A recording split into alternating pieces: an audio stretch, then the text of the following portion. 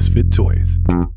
Welcome to episode 640, honoring the life of my friend Charlie King, who passed about a week ago.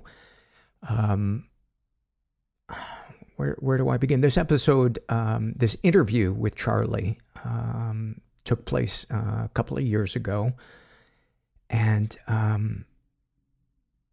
it's I wanted to do something to, I don't know, express how much I cared for Charlie and how much I loved him. And I think there's really no better way to do it than to air this episode so that people who didn't know him could get a sense of who he was in the face of addiction, what it looks like. I think it's so easy to drive by somebody who's homeless and just think, they're just making terrible decisions. They're immature, whatever, and have that be the sum of how you look at them. And Charlie was such a complex person. He had anger issues. He could be violent, but underneath that was this scared, beautiful, vulnerable kid. Some nights we would just talk for, endlessly on the phone, and I felt really privileged that Charlie would reach out to me when he was struggling. Either he was going back to jail, or he was in a relationship that had too much drama in it, or he'd relapsed and was doing drugs again. But there was this, there was just, there's no other word, a childlike sweetness to him that just touched something so deep inside me. And when I got the news that he passed last week, he was found alone in his apartment, and from what I'm told, there was a rolled up dollar bill next to him. So, I guess the logical thought would be that he had overdosed, either intentionally or otherwise, because he was struggling to get sober again. And whatever it was that led to his passing,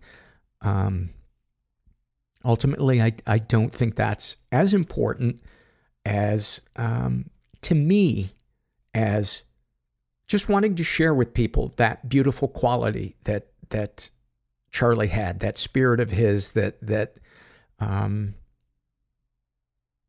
went beyond him being this guy who could be angry and fly off the handle. I think his interview is compelling and touching, and I'm feeling, I haven't cried yet, and I'm resisting the urge to judge myself for not crying. Maybe it's because I'm on meds and I don't cry as easily, but Charlie touched me really, really deeply. He was somebody that, when I would see him in a meeting, or he would come over to talk, or we'd play guitar together, I don't know, there was just this connection that we had. And I loved him. I'm going to read a couple of surveys. Once we go to the interview with Charlie, actually, I'll say a couple of things after the interview with Charlie, but we're going to air the surveys that were read with this episode when it originally aired a couple of years ago. I don't know why I'm preparing you for this as if you won't be able to handle it if you're not ready for this. Oh God, do I hate when I over-explain things. This is from the Struggle in a Sentence survey filled out by a guy who calls himself Empty Pinata. And about his depression, he writes, "If I feel good, then something is wrong." About his ADD, the thrill of getting a new idea without the energy to follow through on it. Oh my God, do I relate to that one. About his compulsive eating, I make myself full to escape the pain of feeling empty. About his love addiction, I love the idolized version of you because I can't love myself. About his OCD, I hyper focus on the things I can control to control the fear of the things I cannot. My God, those are so good. Thank you for those. This is from the Fears survey filled out by a woman who calls herself Wild Honey Blossoms. And she writes, I fear losing control of my mind. I'm not certain how, maybe through a psychotic break, as the stress and traumas just become too much, or through dementia and or Alzheimer's like my grandma. The inability to think clearly is part of it, but the real fear is my actions because of that unclear thinking hurting and burdening my family. I can't imagine myself untethered from reality. I often hope that if that ever became my life, that my family would take me for one of my favorite hikes and I would get, quote, lost, unquote. Wow, that is heavy. That is such a heavy thing to picture. Maybe they could go halfway and take you to IKEA and just cut you loose and take off. This is from the Voice in Your Head survey filled out by a woman who calls herself Carrie, and she writes, I tell myself God created me exactly the way he wanted with all my perfect imperfections. It's been a struggle with negativity in my life, from the household I grew up in to my current job now for decades, to friends, family, etc. I tell myself I'll be okay and accept that oftentimes a hot cup of coffee and a good song is as good as it gets. I love that so much. I love that so much. That is a condensed, real version, doable version to me of what mental health accomplishments, managing mental health can look like in a way that's attainable. You know, when I was first newly sober or newly medicated, you know, in therapy, seeing a psychiatrist, I set my sights so high that I was going to enjoy everything that I was doing and I would always be excited and I would be happy. And eventually I realized that that's unrealistic. And the realistic goal that I aim for is to try to feel peace no matter what's going on around me. And if I feel passion or joy, hey, you know, bonus. But anyway, this is from the Fears survey filled out by Sad Mom, and she writes, I fear the stepmother to my teenage daughter will not stop with the idea that she needs to be involved with co-parenting when my daughter has two perfectly good parents that love her dearly. My fear ultimately is my daughter will isolate me and go to her dad and the stepmom. They have substantially more money than me, which is difficult in itself. The stepmother is fairly new to my daughter's life as of a little over 3 years ago. To me, this makes me feel horrible. I've only met this woman twice in person, but the only thing she and my ex-husband are focused on is me letting this woman parent my kid. How about instead of, quote, parenting, unquote, be my daughter's friend and confidant, and please don't become an official parent. By the way, I have an amazing kid. Seriously, a great person, especially for a teenager. The emails and texts they write me make me feel like I'm inadequate.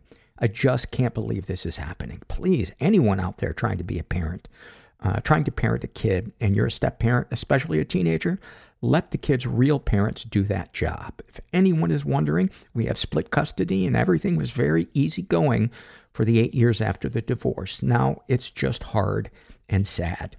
Well, I am sorry that you are going through that. And I'm just going to share some thoughts with you that I had as I'm reading this. Not a parent, so don't take this as me saying, here's what you need to do. But just some things to consider. You're right, she's a great kid. That's good. I know that sounds really simple, but remind yourself, it would be different if this kid was fucked up and, you know, her life was in danger and she was in and out of psych wards and there were acute crises going on all the time. The one thing I know for sure is that you can never go wrong with being there for your kid and understanding, trying to find out what their needs are so that you can meet them, and also understanding where you end and other people begin. I'm sure the mothering instinct is to want to control the way in which she's raised, but you can only do that with the way that the input that you have. You don't have control over your ex-husband or his new wife. And I think trying to understand what your projected fear of what might happen from what is actually going on day to day, and remind yourself that she's a smart kid, and you can never go wrong with being diplomatic when interacting. Even if the urge is to want to lash out at them, that will not help anything.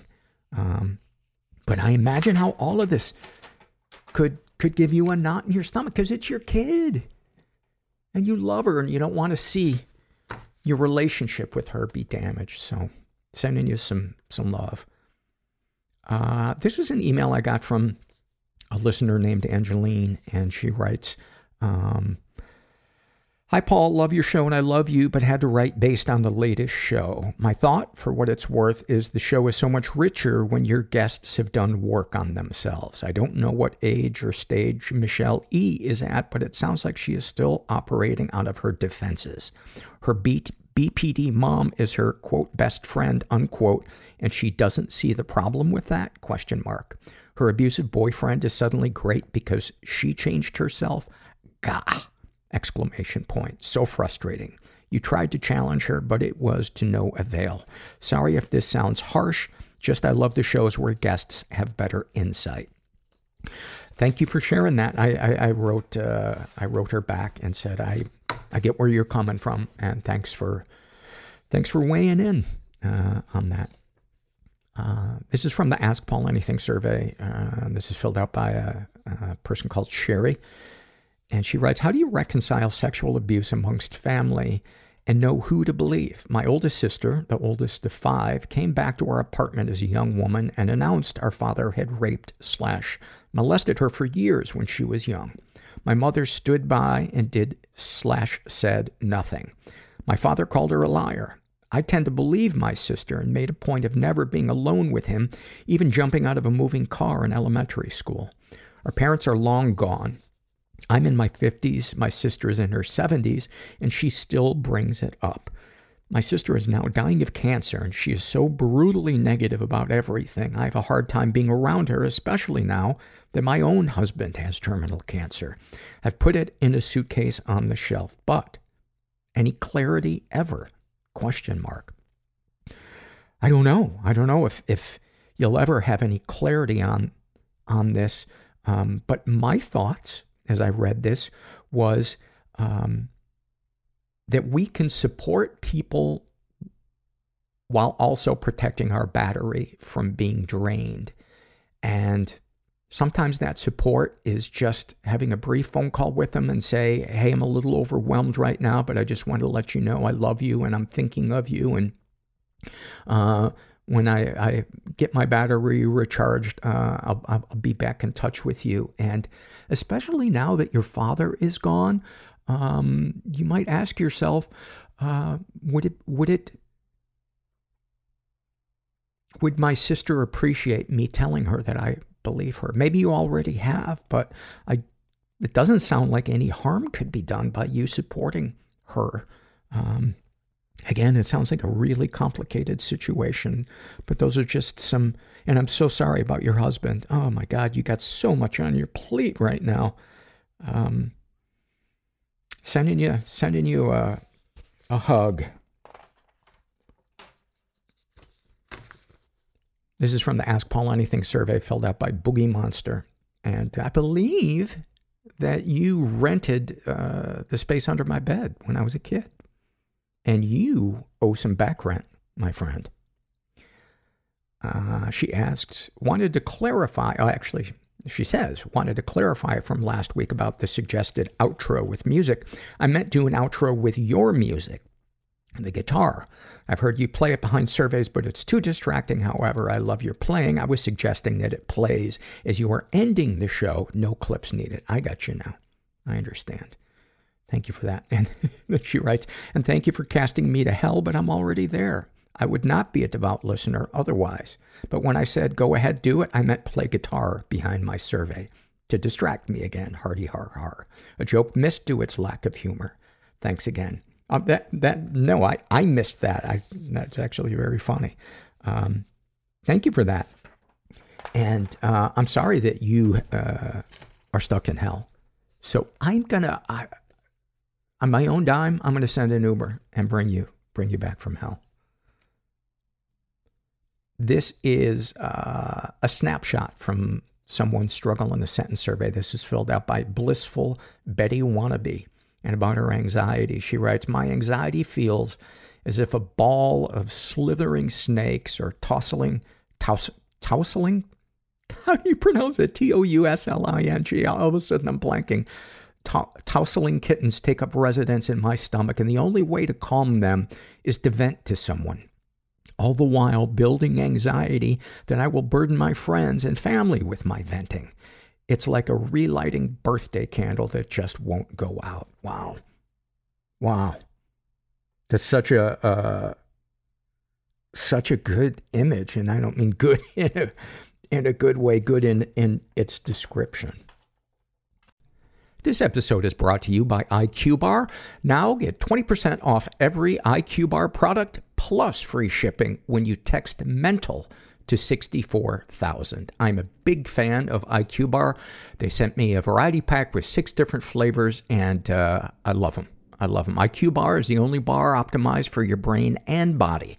Packed with brain nutrients, plant protein, and fiber, all with next to no sugar or net carbs. Super clean label and delicious.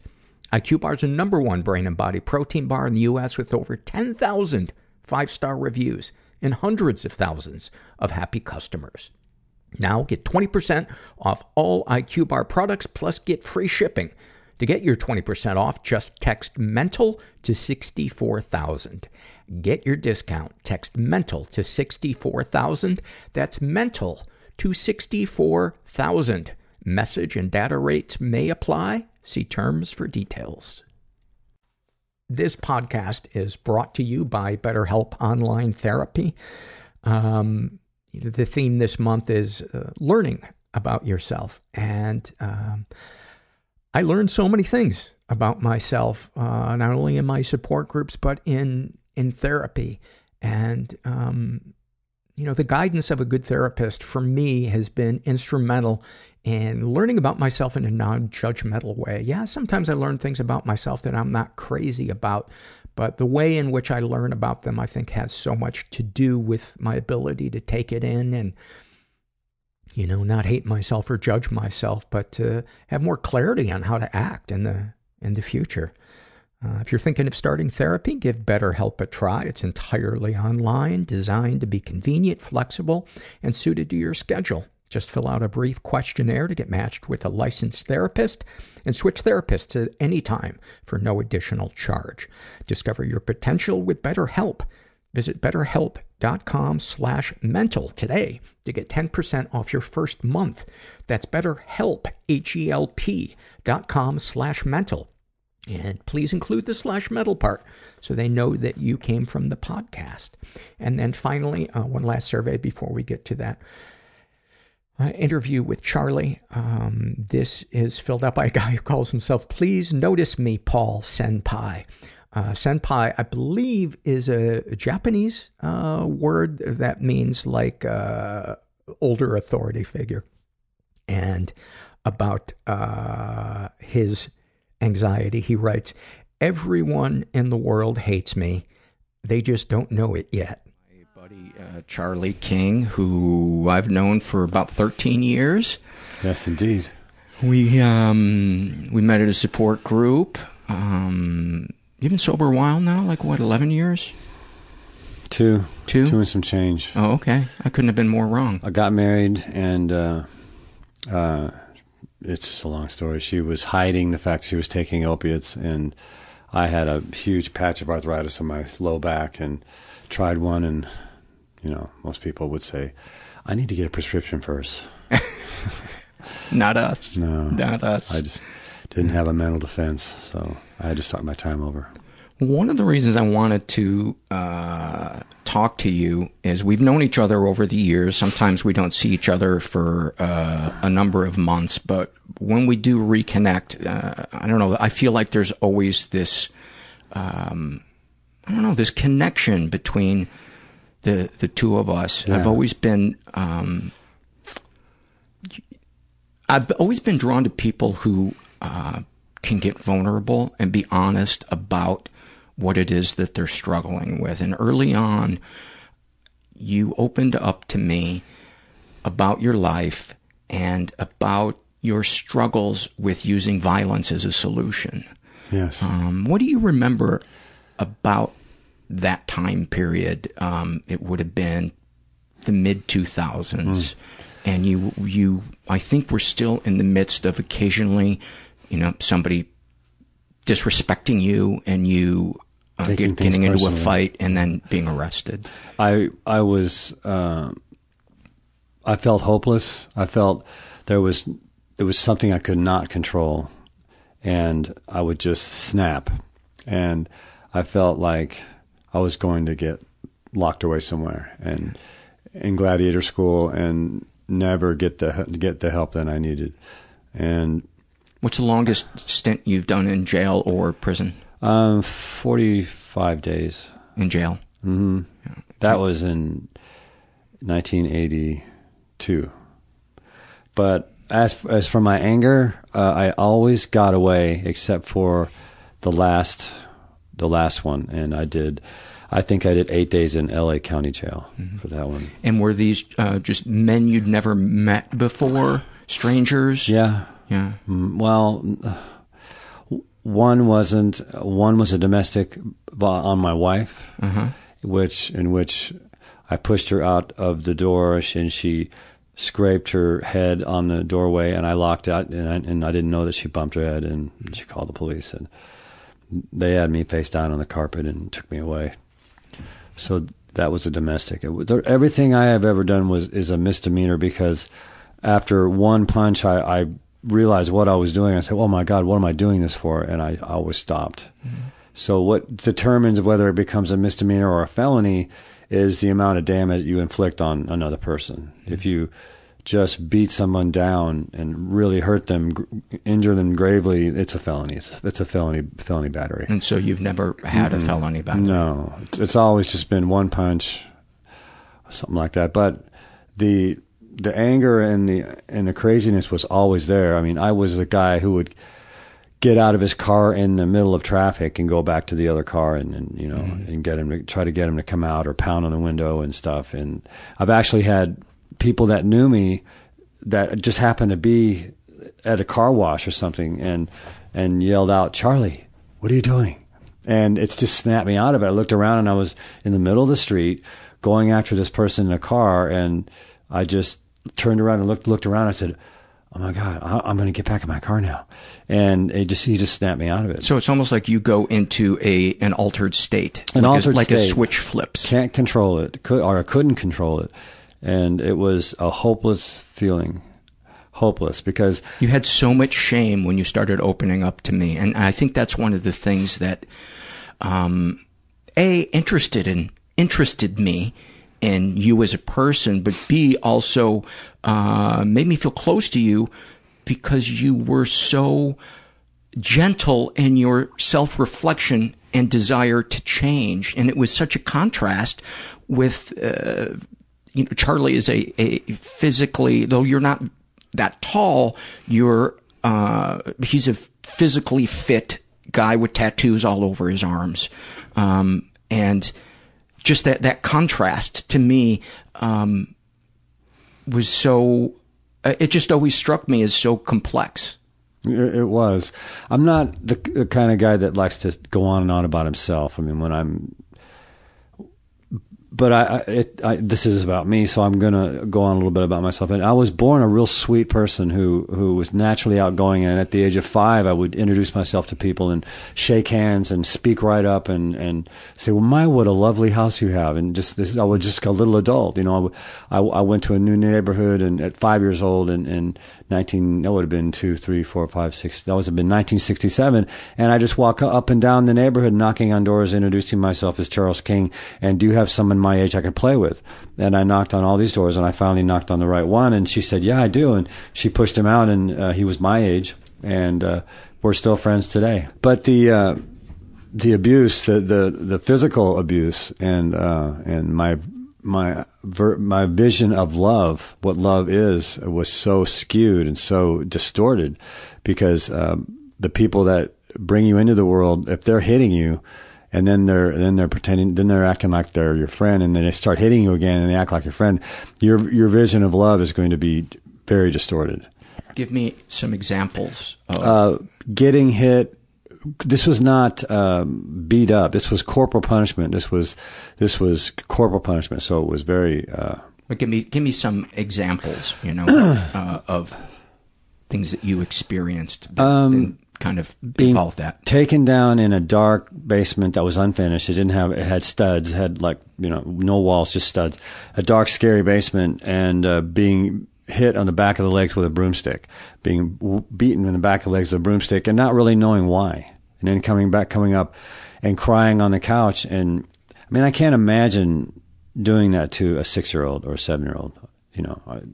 I can't imagine doing that now, but that's what was, both parents were doing that.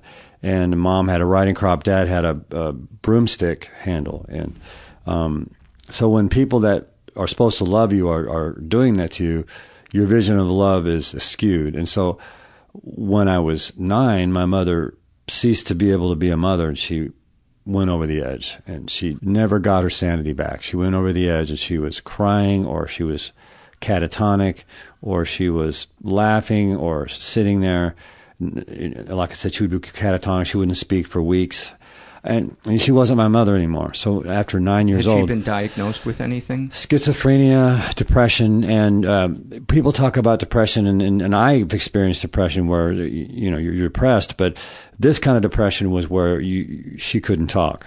It was a huge depression. So schizophrenic, where she would talk to herself and hear things and thought God and people were telling her what to do. And was there no cure for that? Was there any desire on her part to get better or get help? She was gone. There was nothing left. She was just reduced to a child, and certainly couldn't be a mother, but she tried. Yes, there was. Yes, she did try.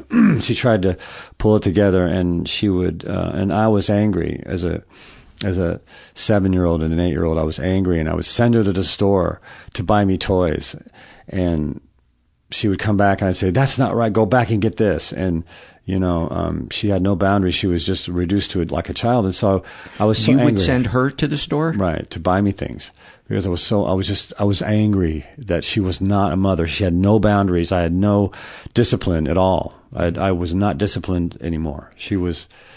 So it went from you being beaten by her to her not guiding you, exactly. Even badly guiding you, no not guidance guiding whatsoever. You. So it was from getting hit, getting corporal punishment all the time, to nothing, to her being ignored, completely ignored, abandoned. And where was your father? A workaholic, always working. And soon after he left the state to start a company, he was ambitious and he wanted to have his own company. So he left the state and started up this company, and left me and my sister with my mom, who was very sick. So I had nothing. I had no parental guidance. No. And was your father aware of the severity of the situation? In the beginning, I'm sure he was. Yeah, I think so. But he was driven. And, I was born to two parents who had no right to have parents. They had no parenting skills whatsoever. To have kids, you mean? Yeah, they had no parenting skills. They didn't know what they were doing. They just knew how to inflict pain and scare you. And my friend, who I had knocked on his door and met him, he was my age, had two parents that had great parenting skills. His father was a was a psychiatrist, and his mother was studying psychology, and so they both had amazing parenting skills, and the contrast was absolutely amazing. I would come over to his house like a wild Indian, foul mouthed and just wound up to the hilt, and his mother would say, "Charlie, we don't talk that way here," and say, "Do you want to take off your coat? You're going to get overheated because you're going fast. You're going too fast here." Were you manic as a kid? I was maybe a little bit. Yeah, I was wound up, really, really wound up, foul mouthed, had no guidance, and had you become violent? Yeah, point? there was schoolyard brawls, and as a fourth and fifth grader, I had fighting skills. I had body blocks, and I punch and kick. I had a lot of fights as a young youngster. Would you generally start them? What would set you off? Can you recall any to just kind of give us some more detail of? No, I can't recall. It's been so long, but I remember having some moves, definitely having real moves, fighting moves. Punching, going down to my knees, blocking someone, tripping them, getting on top, and And what do you remember feeling when you would do that? You know what happened was I would always make friends with the people that I got in fights with. Afterwards? Mm-hmm, it was like over in a flash, and I became friends with them.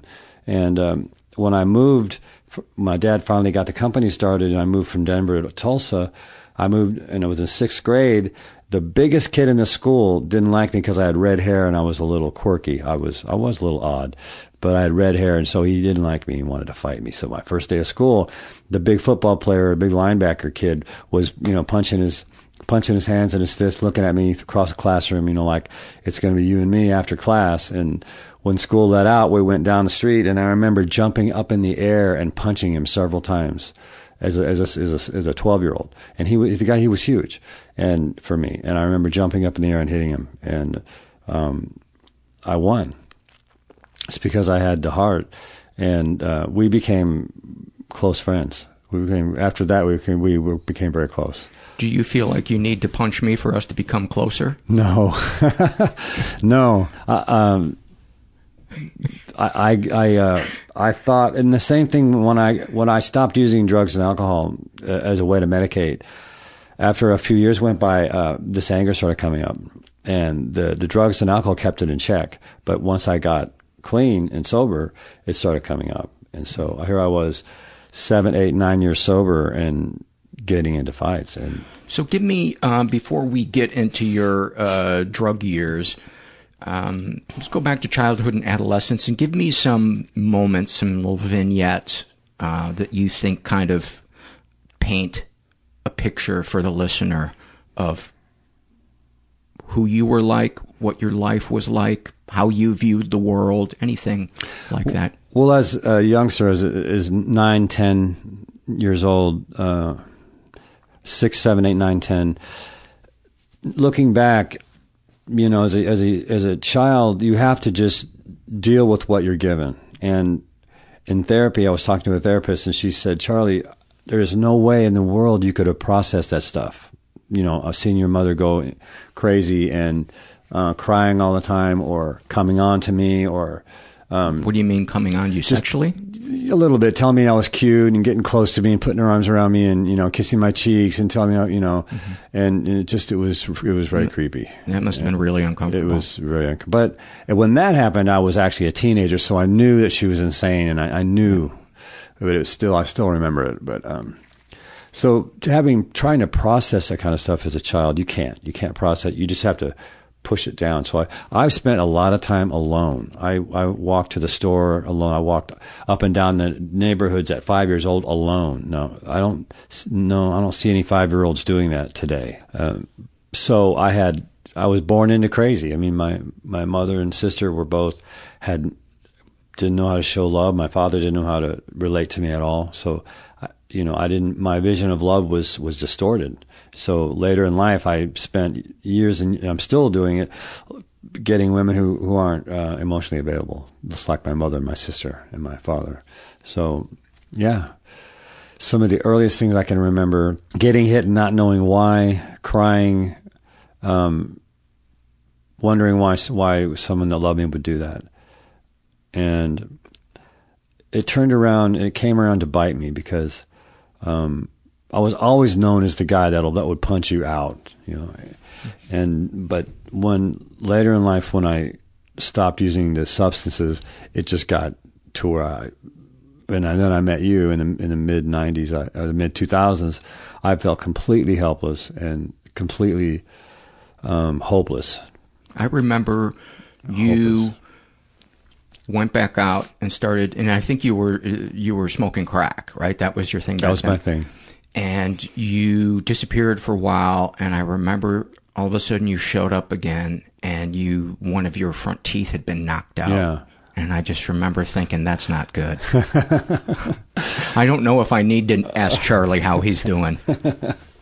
I remember that. How'd that tooth get knocked out? That's a funny story because at a crack house,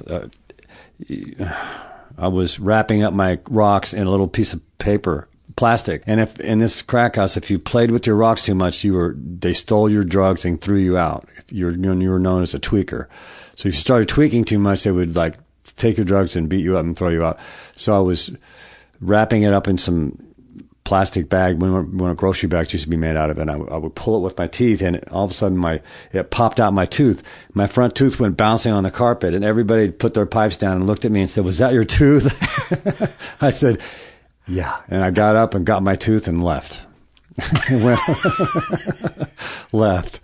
So that's the story about the tooth. And how had your tooth become so loose? Was it a fake tooth at that point? It was a fake tooth. Yeah, it had a little post, and it was a cap with a little post into the root. Yeah. And I just pulled on it just right, and it snapped that post. How had the tooth originally? My sister, we were playing, and my sister took my head and just pushed it down on the table and cracked my tooth in half. Mm. Yeah.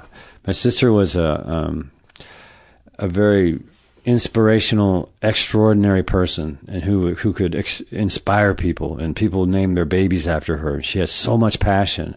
My sister did in the 70s, listening to all that great music of the 70s, driving around in a VW smoking joints.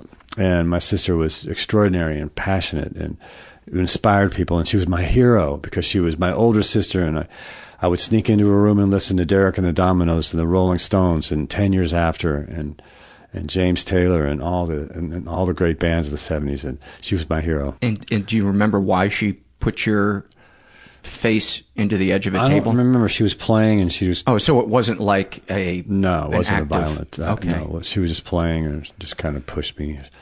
I don't know. She pushed me down. I don't know. Is your sister no longer alive? My sister is dead. She's passed away. And that's been one of the hardest things ever because all of her passion that she had for life and for music, for everything, slowly slipped away as she descended into alcohol. As she descended into alcohol and drugs, yeah. And then I knew that she was an addict, and she got in control of my mother's estate when my mother committed suicide. Her parents had a considerable estate with apartments, cash, a nice house in San Clemente by the ocean. Who had my mother's parents? Oh, I see. They came from Scotland, and they opened a toy store, and so she had a nice inheritance. Well, she got herself in control of that money, and when she got in control of my mother's estate, she got power of attorney and the houses and the money and the stocks and everything. I went into a support group to get some relief from the way I was feeling because I was powerless. I could do nothing. You know, she got it all. I got so kind nothing. of a codependence themed support group. Yeah. Okay. It would give me some skills on how to deal with being powerless over somebody else, somebody else's addiction. And lo and behold, you know, she ended up. Her boyfriend was a drug smuggler or something, and he attacked her, and she got a huge settlement. And she put that settlement money in with all the estate money that she got from my mother, and she had quite a bit. And so she had a nice 3-level house in Laguna Beach, right across from PCH, you know, with an ocean view in Laguna, which was. And I was just staying in sober livings, you know, bunk beds, and then I had an apartment, a little 1-bedroom apartment, and I remember your apartment. Yeah. What How did you cope with the feelings of that? Because I remember you talking about it. Yeah. But I want to hear you share with the listener what that was like, having to deal with the powerlessness of somebody who had done that. Yeah. To you. It was a sneaky thing, and she knew what she was doing. She was an addict, and so she got in control of it all and got the house and then moved her heroin dealer in as her boyfriend. So he was just... Well, that's just polite. He was a heroin dealer, I mean, so she moved him in. It would be rude to leave him. Yeah. So he was just a leech. He just used her, and together they shot heroin in that nice house in Laguna Beach. But it was really hard because I was powerless, and she would try to help me here and there, when I needed money or why. And going down to her house for Christmases and stuff, Wow, how hard was that? Yeah, she had a really nice house with like a spiral staircase and a nice convertible in the driveway, and the dealer living there, and she was gaining weight because heroin slows your metabolism down, and so she was gaining weight, but she was really happy, because she was blissfully, high on heroin, and it was really hard to. How did she technically cut you out of the estate? Did she, while your mom was alive, did she get her to rewrite the will, or what did she do? No. When my mother my mother was alive. My mother committed suicide. Her parents begged my father, who's an excellent businessman, begged him to help them with their estate, to help them organize it, and he ignored. My father ignored them and had wanted nothing to do with my mother's parents to help them.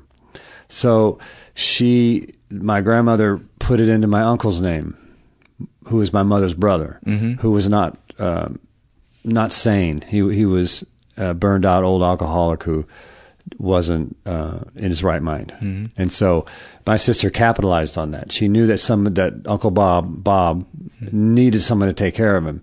So she got power of attorney to take care of Bob, who the money went to. So the money was actually Bob's, but she had access to it because she had a power of attorney. She was taking care of him. I see. So, her and Bob had that house. And how did your sister die? My sister never got any help for alcohol and drugs, and so my sister died a very slow death.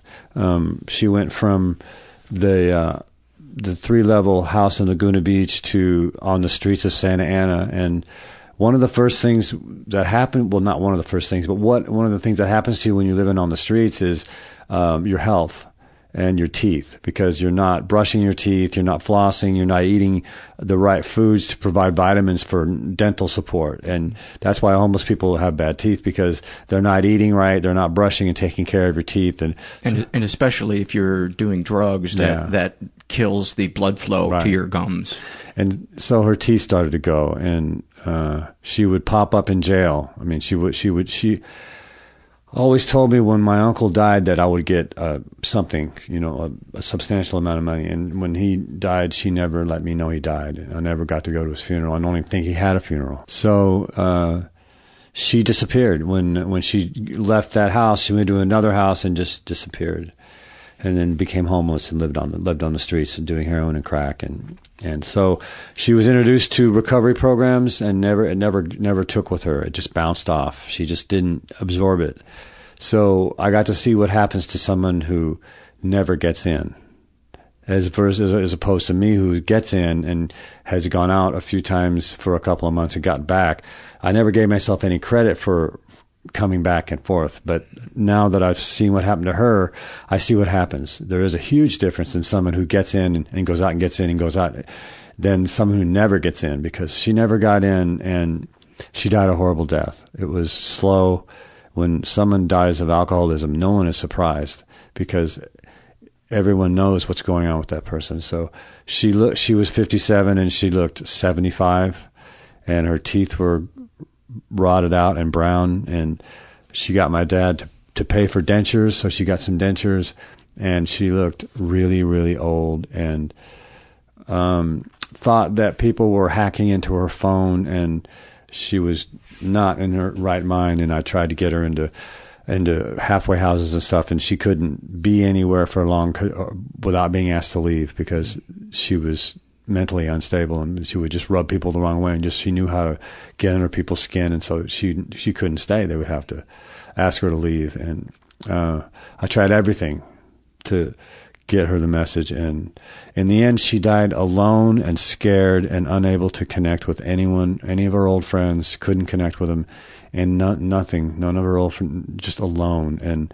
was living in my old bedroom with my father, my father's a recluse, who actually works but doesn't take care of his house, doesn't have any food in the refrigerator, lives in a broken down, dirty, disgusting house.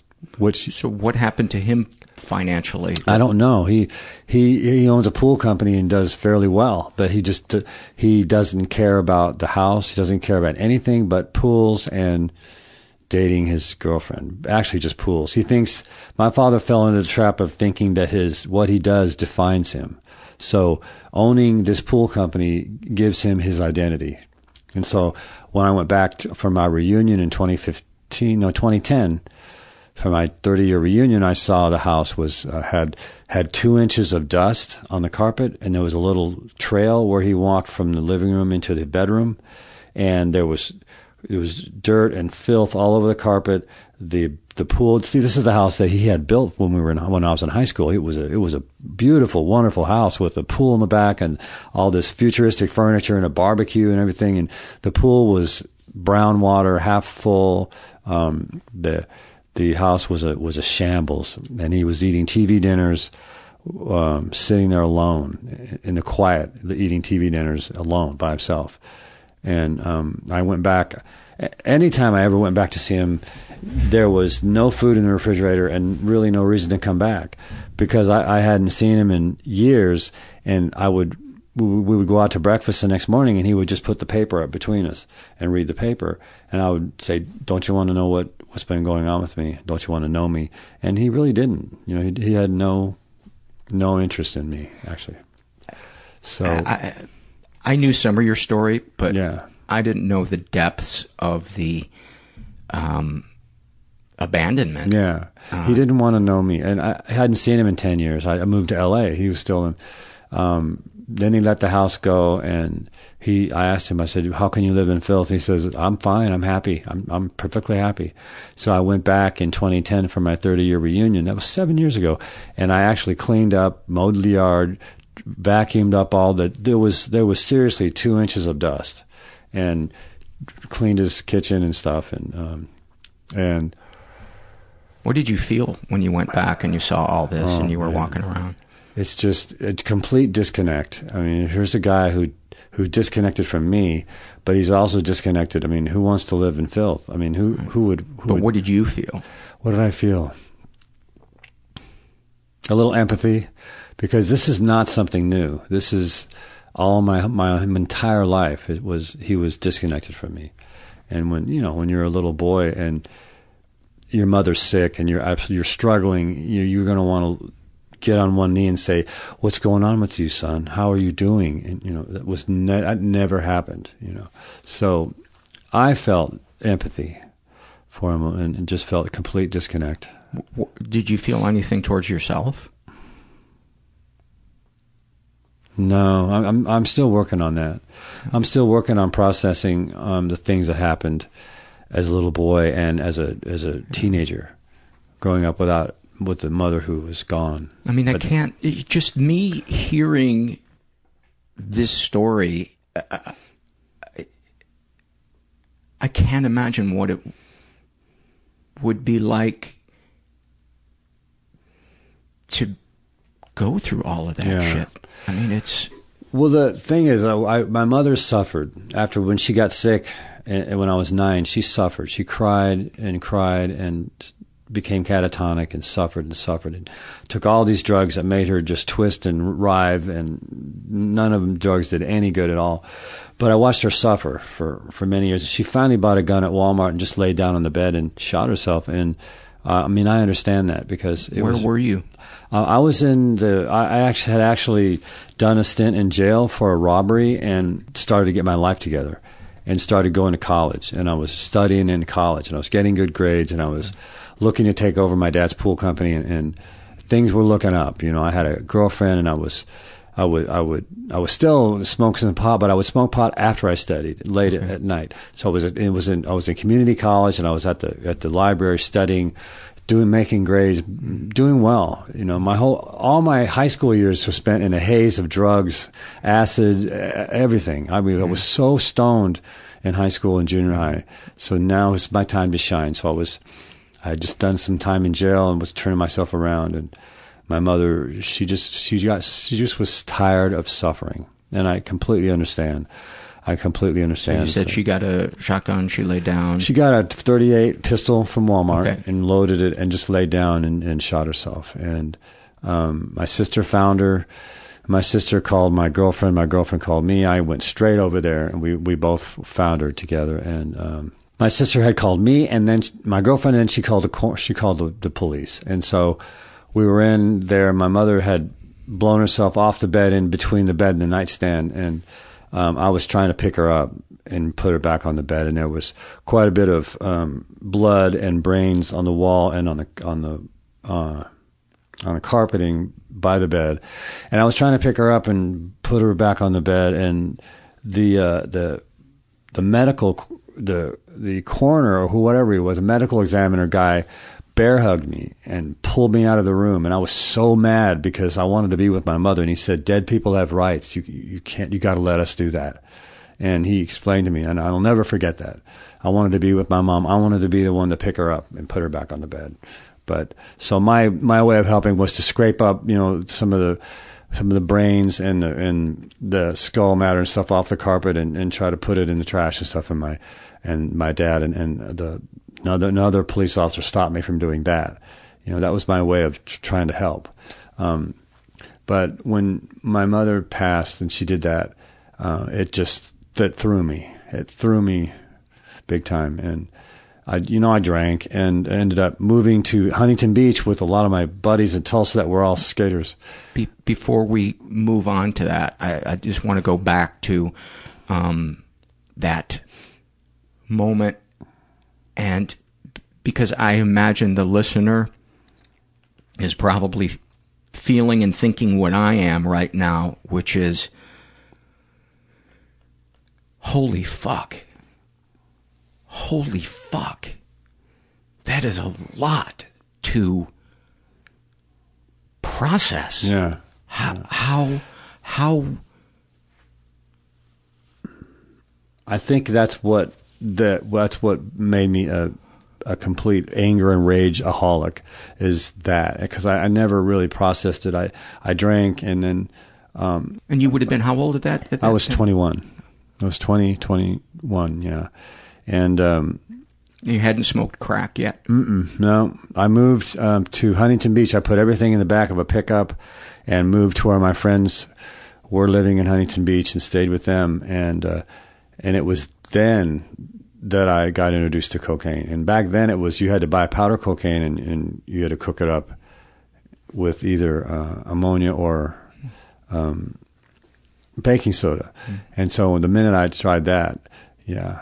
But I keep thinking, if my mother hadn't have done that, I would have been in college, and I would have moved to a university, and I would have gotten an education. But I'm not placing any blame on her, because I know why she did what she did, because she suffered for 13 years, and a person can only take so much. And there's no helping her. There was no helping her. She was a devout Jehovah's Witness, and she would spend so much time at the Kingdom Hall. And my dad would routinely have the elders of the congregation over to the house for them to explain what they were putting into her head, what they were telling her, what was going on with my mother. And he had, the elders of the congregation there regularly trying to hold them accountable for the stuff that they were putting to her head. She was trying to hold your dad accountable? No, my dad was trying to hold the elders of the Jehovah's Witness congregation accountable for what the programming they were giving her. For instance, what was some of the programming? Well, that Armageddon was coming, and that unless we were Jehovah's Witnesses, we would not be in the new system. And so that besides the the schizophrenia and the terrible depression she suffered, then she also had the notion that we weren't going to be saved, that we were not going to be with her in the new system. And that added a whole nother dimension of pain to her life. And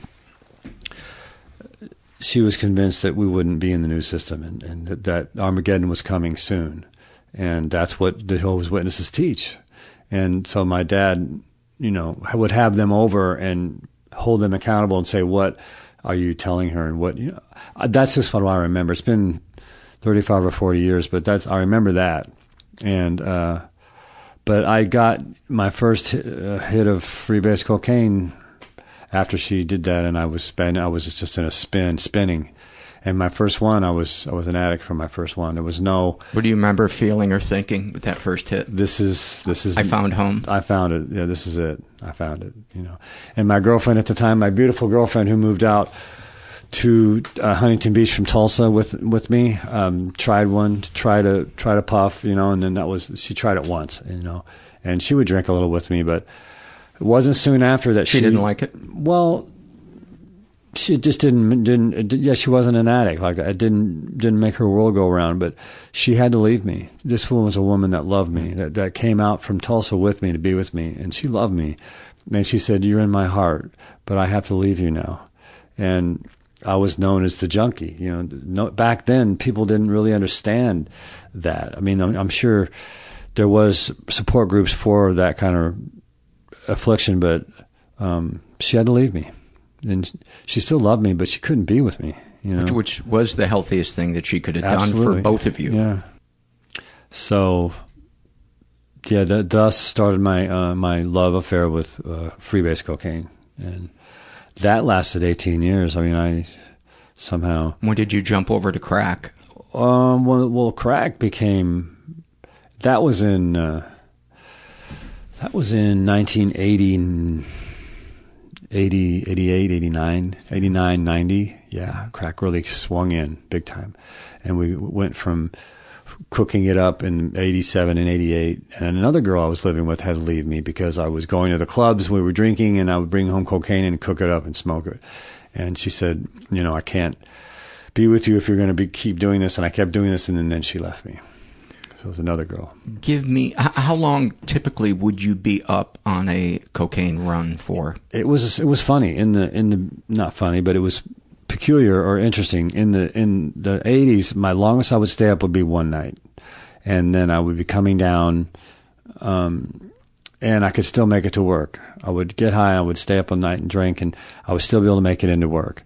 And in 91, when I got into a support group for that, I got a couple of years clean and then went out and would spend 3 days up with no food, no water, just just smoking cocaine. And then from there, it escalated to 5 days up, 6 days up, 7 days up, just smoking, not drinking water, very little water, no food, and smoking cigarettes and smoking cocaine and doing crazy sexual things. And an alternate reality. I have no idea how I survived, because the human body needs a certain amount of water before you dehydrate and die. I maybe drank just enough so my heart didn't stop. And of course I would experience dramatic weight loss as a bodybuilder and a guy who was really lean anyway. I smoked away my body weight, my muscle, probably 10 or 11 or 12 times, and started over, sold my car for crack cocaine, and started over with nothing, probably at least 8 or 9 or 10 times, where I'd get a bike and I would get into a halfway house, ride a bike looking for a job, get a job, buy a cheap car, drive the cheap car, finally get another place. I did that probably 8 or 9 or 10 times, where I smoked my whole life away, all my guitars, smoked the car, smoked everything, and went from 180 or 190 pounds looking great to 140. And I had it down. The trick was I had to give 2 weeks, let your heart rest. You couldn't work out after a crack run. But I remember being up for 6 days, 7 days straight. I have no idea how I survived it. But my trick was rest for a week or two, don't exercise, just start eating. And once I got clean, And I think you should write a book. After 2 pipe weeks. to pump.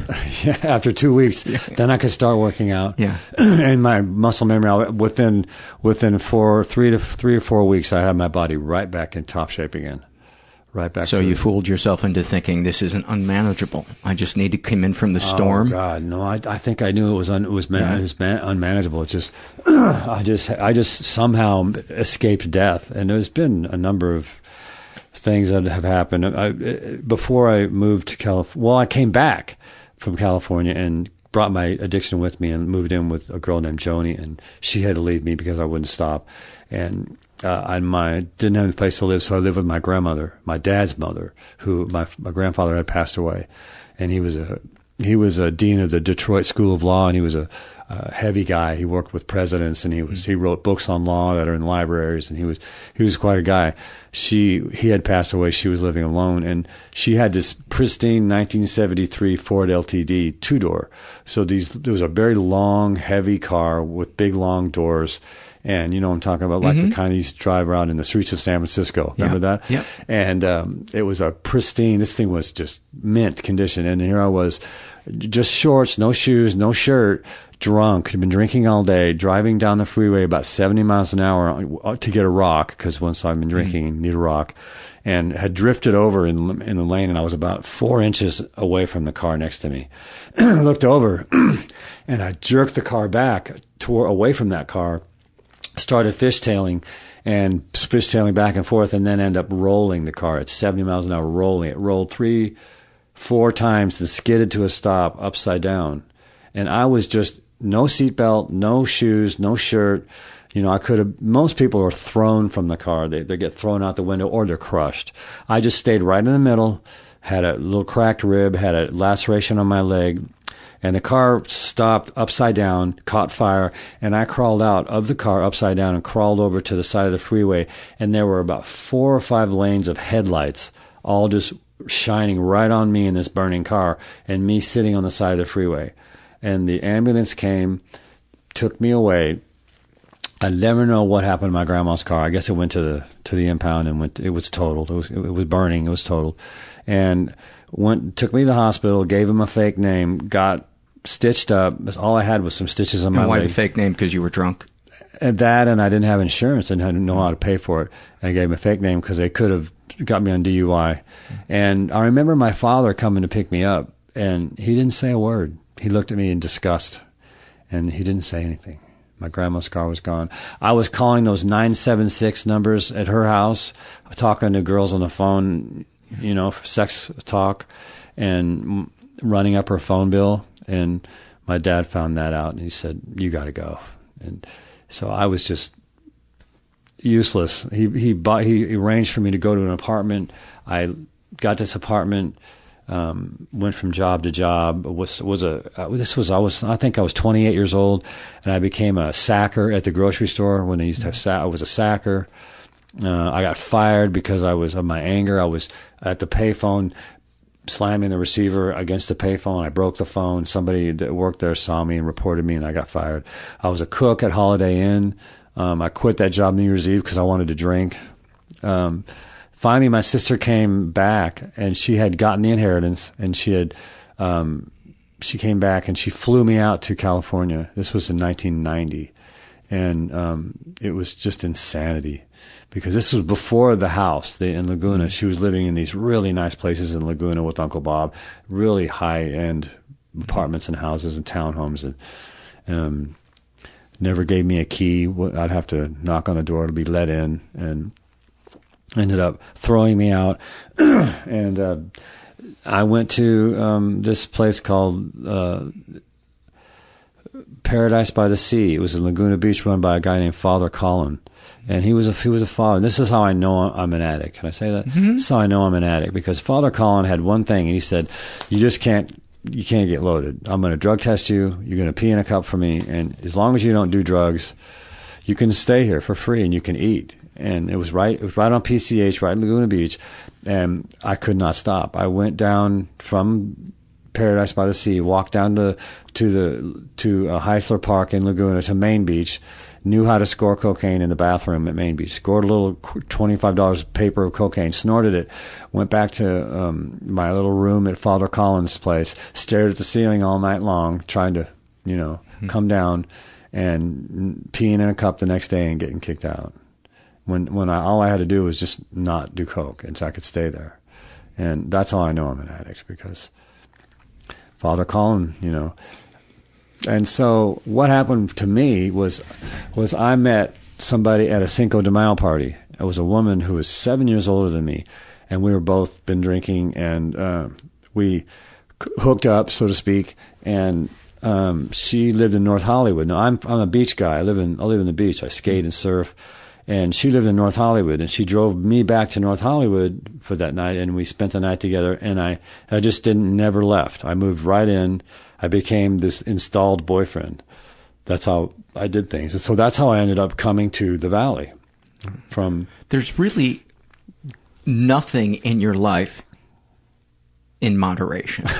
I mean, it is all or nothing, at least what you have described so far. And obviously, for us addicts, that's pretty typical. But, oh my God, share if you can, because you're sharing a lot of the external stuff and a lot of the situations. And while I do want to know that stuff, I also want to know, like, internally, what was going on with you then, your thoughts, your feelings, how you viewed yourself, how you viewed the world. It was horrible. Talk about that. I was in this apartment with the girl. She had a 2-bedroom apartment, and I was smoking crack when she was at work, and I felt so low because I knew that she was coming home at 5 o'clock or so, and I would go drink some beer and sober up and just act like nothing happened, and just day after day after day like that. I felt just lower than whale shit. You are a coke addict when you're like, I got to sober up. Where's the beer? Yeah. So she was okay with drinking, and she smoked a little pot, and she was high functioning. She was, successful. And so I would have a few beers and pretend like nothing happened. And I was able to do that. And I hadn't yet had my, 2-day runs. I would just do it when she was gone.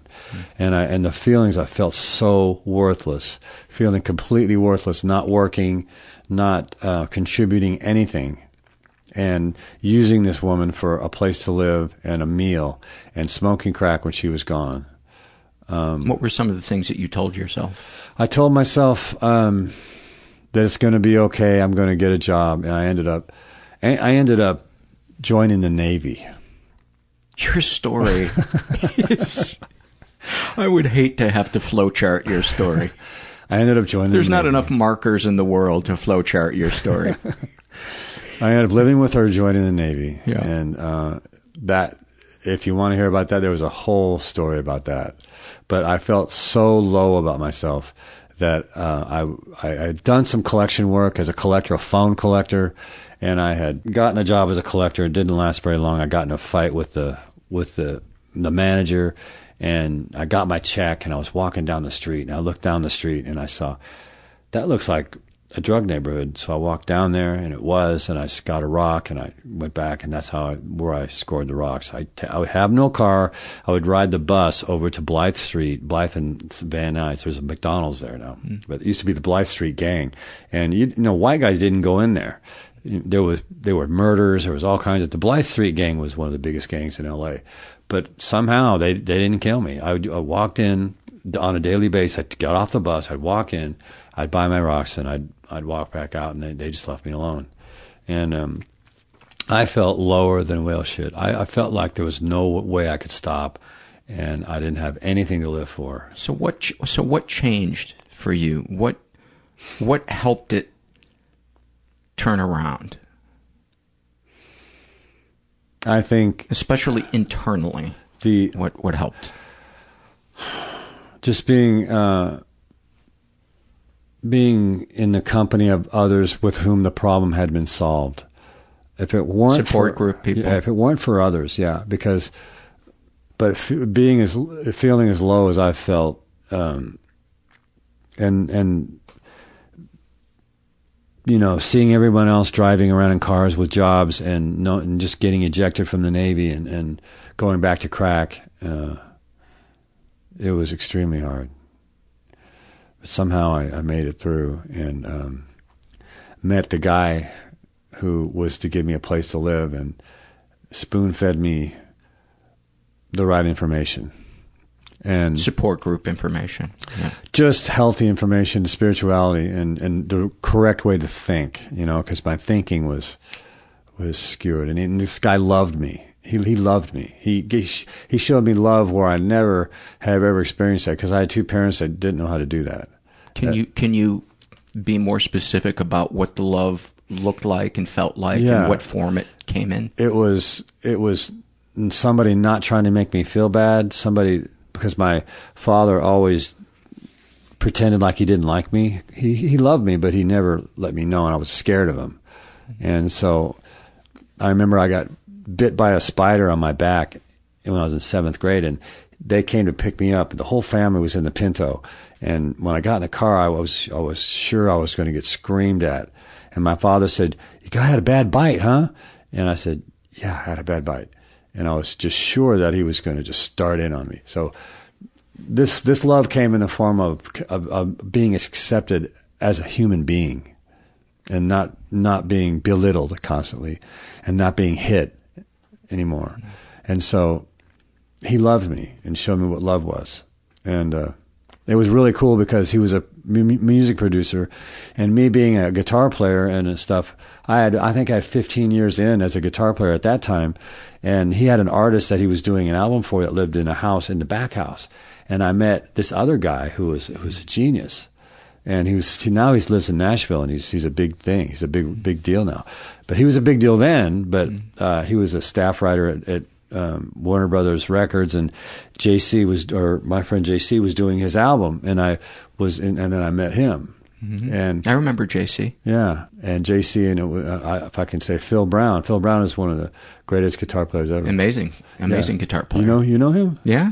If you look him up on Spotify, you can hear him. Yeah, he played with Little Feat. He's brilliant, and. Yeah.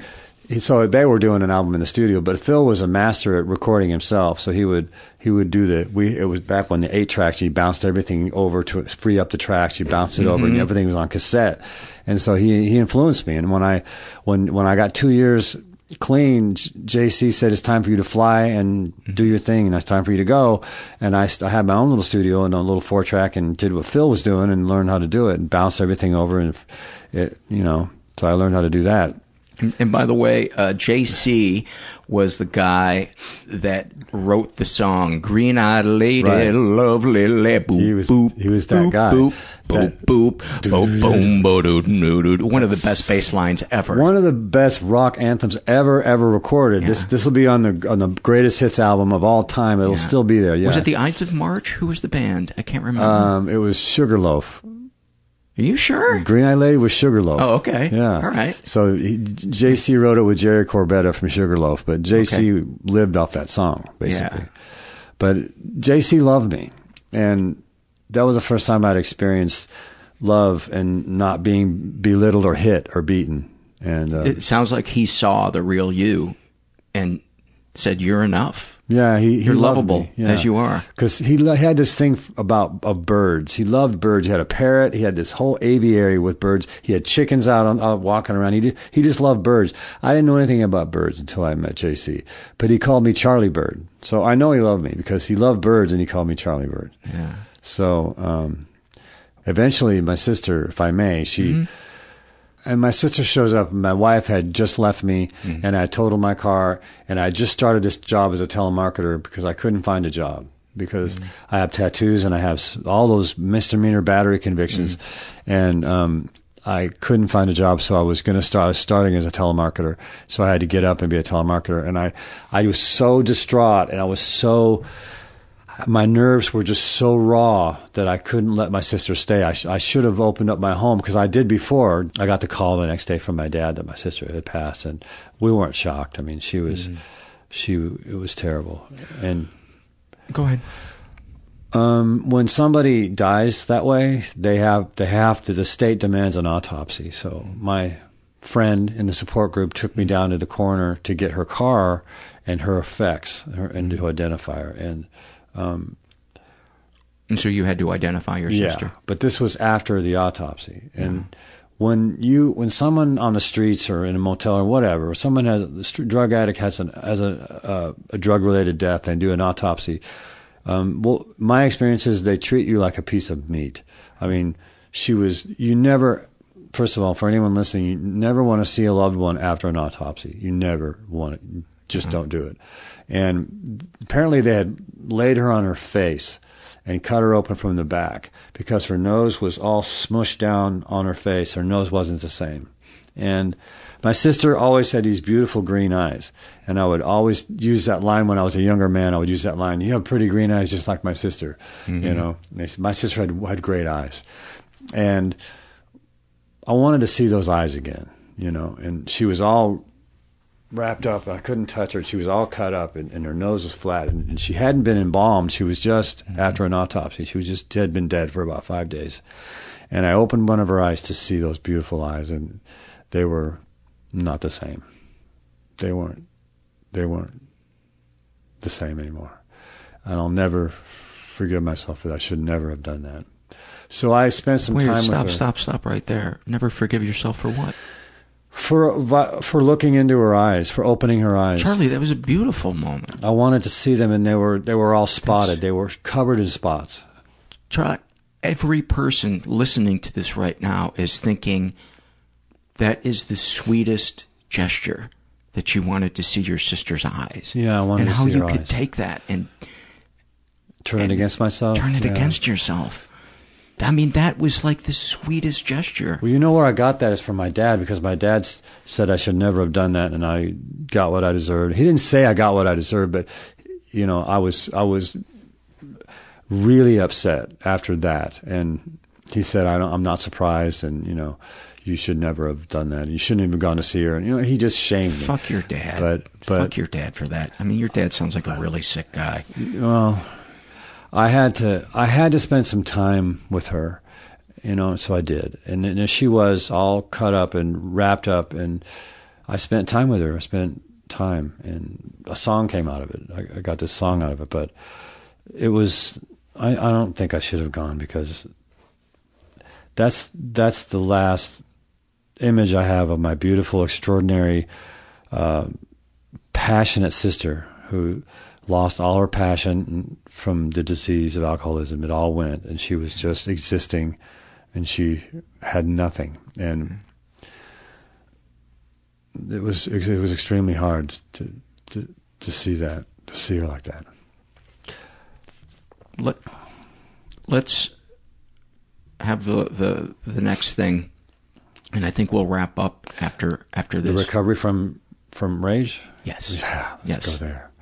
I was hopeless, and can I say that our interaction together? Yeah. I was hopeless, and you had sent me to your doctor, who got me on some medication. My psychiatrist. That helped me. It helped me sleep. It actually helped my life, but I continued to act out, and I continued to rack up battery charges. I have 6 battery convictions. They're all misdemeanors. And that's not counting the ones I got out of, because I learned how to get out of them. I knew how to get out of them. And I had one where my girlfriend, she was sober, she gave me up to the police and said, "Well, I have to be honest in all my affairs, so I gave the police your name and number." So they were calling me. But it wasn't her who you had? No, it wasn't her. It was, we were just at a concert, and somebody got in my face and stuff. But where was I? Oh, the recovery from rage. Yeah. I was hopeless, and you had helped me, and I continued to rack up batteries. And what saved me, this is what turned it around for me, is moving in with somebody, an alcoholic woman who was being racked by the disease through eating disorder, through spending disorder, through opiate disorder. She would spend money on things that she had no business buying. So many pairs of shoes, so many shirts. I could just see that she was, and her mother was paying off the credit cards. So she was just in this codependent thing, and she was buying stuff that she had no business buying. She had so much of everything. It was just a pure addiction. But this woman would say things to me just to hurt me. And she would say things to hurt me, because that's what she does. She hurts the people that she loves. And I used to freak out and like throw bottles into the TV sets and grab a television and throw it across the room and grab her and shake her up and pull her hair. And I used to do things just to get back at her for being so mean. And after I got out of jail, when I went to jail for domestic violence, I realized like we moved back in together. And she continued to try to hurt me because that's what she does. But she was just a roommate to you? No, right? We were back together. We were back together, husband and wife. The woman, the coma wife. The coma wife. The coma wife. Yeah, I had a domestic violence, and she's the one you pushed through the door. She's the one I pushed through the door, and she bumped her head on the way out. Mm-hmm. And so, but being married to an addict that would do anything to hurt me is what made me grow up, because I finally grew up and I finally realized that this person is saying these things and it's not about me. She's saying these things and it has nothing to do with me. It has to do with her and her evil mother that she still was using for support and had a huge, terrible enmeshment with. You know, she should have been broken free from that, but she had an enmeshment with this terrible mother and she would say anything to hurt me. And I just couldn't. It was just so over the top that I realized that she was saying things to me to hurt me, and it was nothing to do with me at all. Nothing. It had all to do with her. Oh. So I learned how to say, "I'm sorry you feel that way. I'm going to go over here now," and I just stopped reacting. I stopped yelling. I stopped everything, and I just stopped. I just stopped. Where did you learn that? I learned that while I was living there with her when she was saying mean, evil things, and she ignored me. Not only but who had taught you this, or did you just pick it up on your own? I picked it up. I picked it up on my own. That's a big leap. I said, me going against her and yelling back at her and throwing things at her and breaking TVs isn't helping. I've got to find something else. It depends on what was on TV. It wasn't helping. Okay. So I devised this thing. I said, look, I've just got to realize that it's not about me. I've got to stop reacting. I've got to let it go, because it's not about me. It's about her. It's her opinion, and she will say anything to hurt me. I had this CD of me speaking, and I was a good speaker. And then she threw it at me and said, you're not any kind of speaker. She just would do anything to hurt me. So I realized it's not about me. And what I did with that is I transferred that out into the world. And I realized that the guy that was tailgating me, who I used to have a system. When someone tailgated me, I would slow down. They would try to go around me. I would move over so they couldn't go around me. And that would just freak them out. And then they would get so angry they would pull over, and I would get out and I would bang on the window, or if they would get out, we'd have a fist fight. But I transferred that. It's not about me to driving. To the guy who's tailgating me. He doesn't know me. It isn't personal. Exactly. It's not personal. So I learned to not even, I had a world of road rage. I had nothing but road rage. I learned just to let it go and to not even look at them when they passed me. Because if I'm going to keep going to speed them, if they want to tailgate me, they eventually go around you.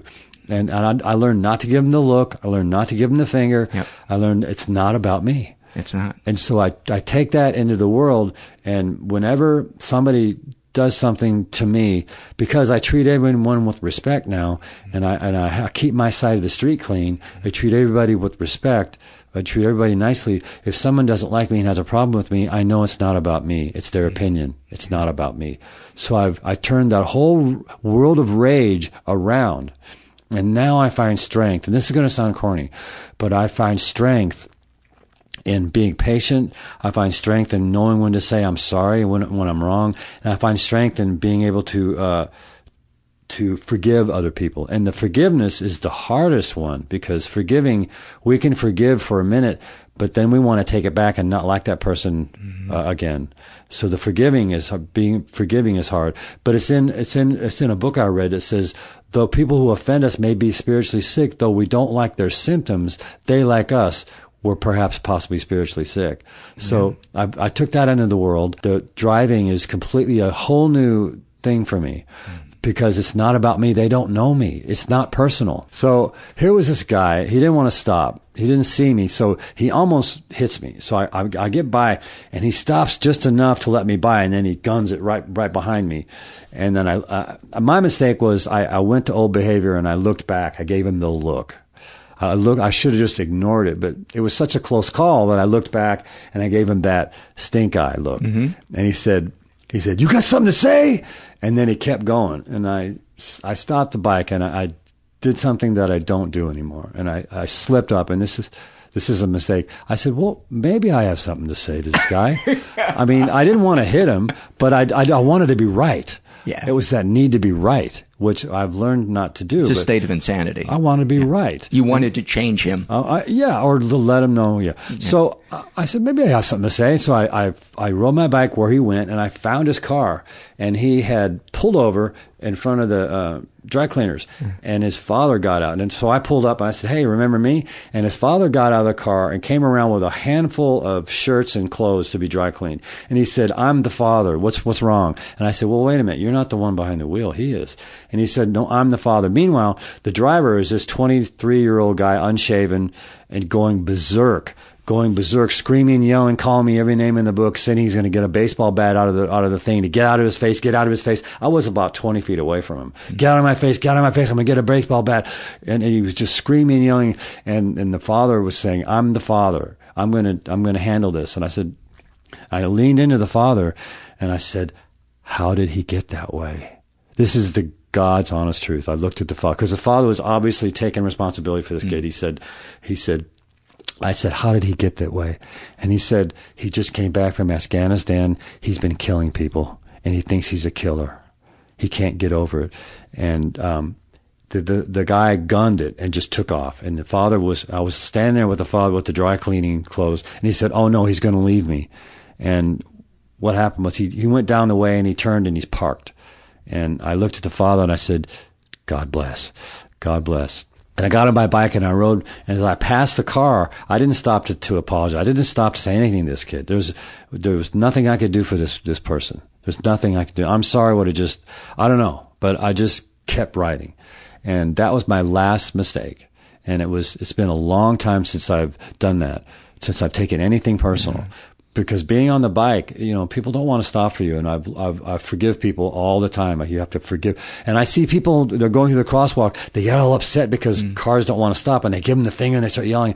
And I've talked to people in the crosswalk and I said, "Look, you just got to let it go. You can't let it go. You can't let it bother you." And you were able to have empathy for that kid. Yeah. Who, I assume you have empathy for that. I did. For that kid. He was going through one of the worst cases of post-traumatic stress syndrome I had ever seen, and so that was my last mistake, but it was a big one. And I've just learned not to take things personal. And what it took for me, I grew up, and now I'm able to have adult conversations with people about things and stay adult. And you would not believe how many people are unable to do that.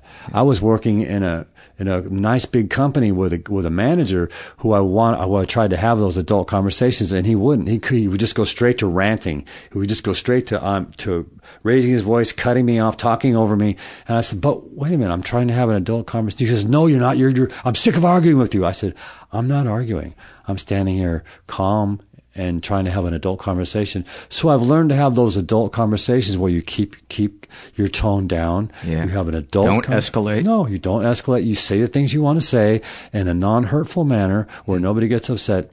You would not believe how many people can't do that.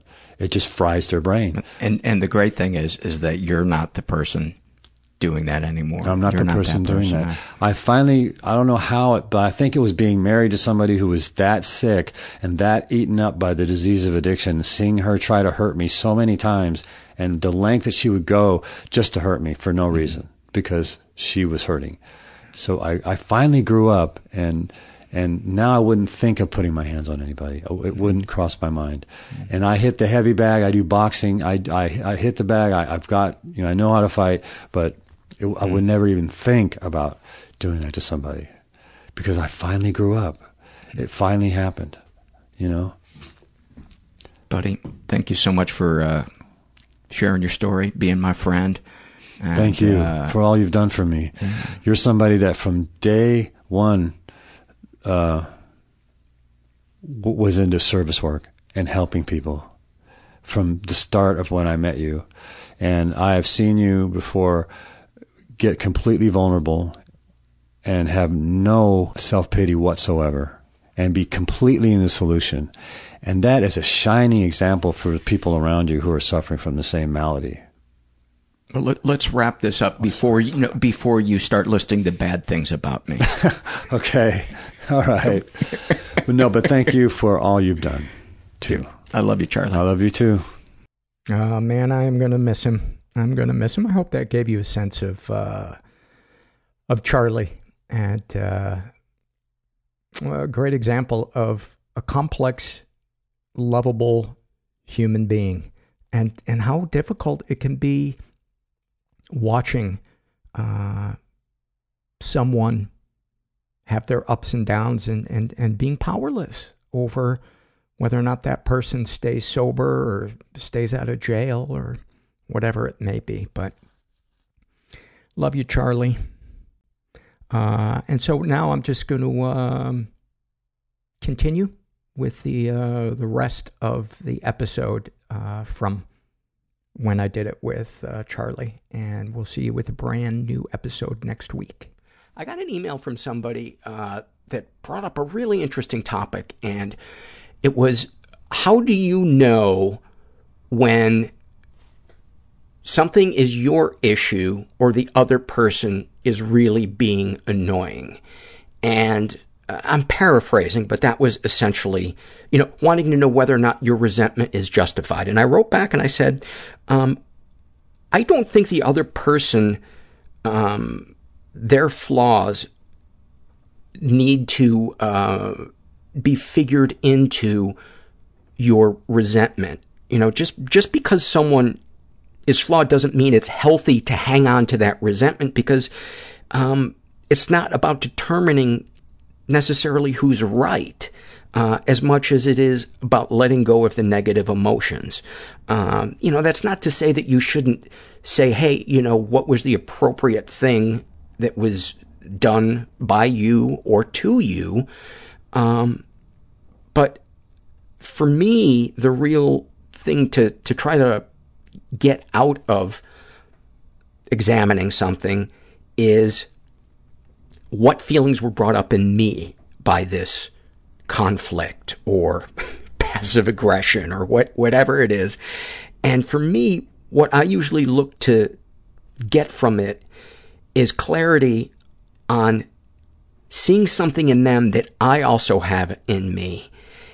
And that helps me have compassion for them, because I can't judge somebody when I truly know I share the same flaw that they do. And that for me releases the anger. Because then I'm reminded of how many people gave me a wide berth when I was stepping all over people's toes and just oblivious to how selfish and hurtful I could be. It's really about getting to what the fear is underneath the situation, because when I'm scared, man, that's when my flaws flare up. And it's usually just like the person I'm resenting. And there's a saying in support groups that if you spot it, you got it. Now, that's not true all of the time, but for me, about 90% of the time, if I really break it down, what I am hating on somebody for is almost always something that I hate about myself.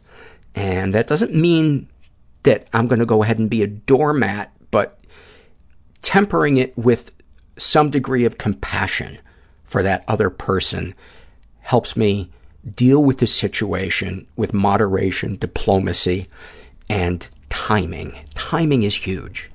Sometimes waiting until the next day to say something can make all the difference in the world. So I hope that made sense. And if it didn't, you know what you're free to do. You know where to go do it. And you know which finger to do it with. This is a happy moment filled out by Will, and he writes, I love ones like this because they're so subtle. And Will writes, raking the leaves in late November. It was a clear afternoon and everything had a sort of glow about it. I'd spent most of the day watching Portishead music videos and having discovered their music the night before. This was from years ago, he writes. I felt like a lot of my discontent from the past year had just lifted off me, and everything felt really clear and beautiful. Words can't really explain it. Thank you.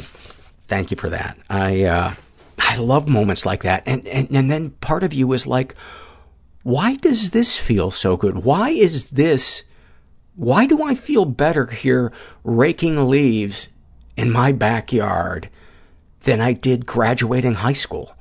There seems to be no rhyme or reason. I think the answer is because you're not surrounded by a bunch of assholes when you're raking your leaves. That was Mean DJ popping in. Mean DJ voice, turning everything negative. This is a Shame and Secrets survey filled out by a woman who calls herself Call Me Anything. And she is bisexual, in her 30s, raised in a pretty dysfunctional environment. Ever been the victim of sexual abuse? She writes, yes, and I never reported it. She writes, my mother had no sexual boundaries. She often walked around in, quote, long T-shirts with no underwear.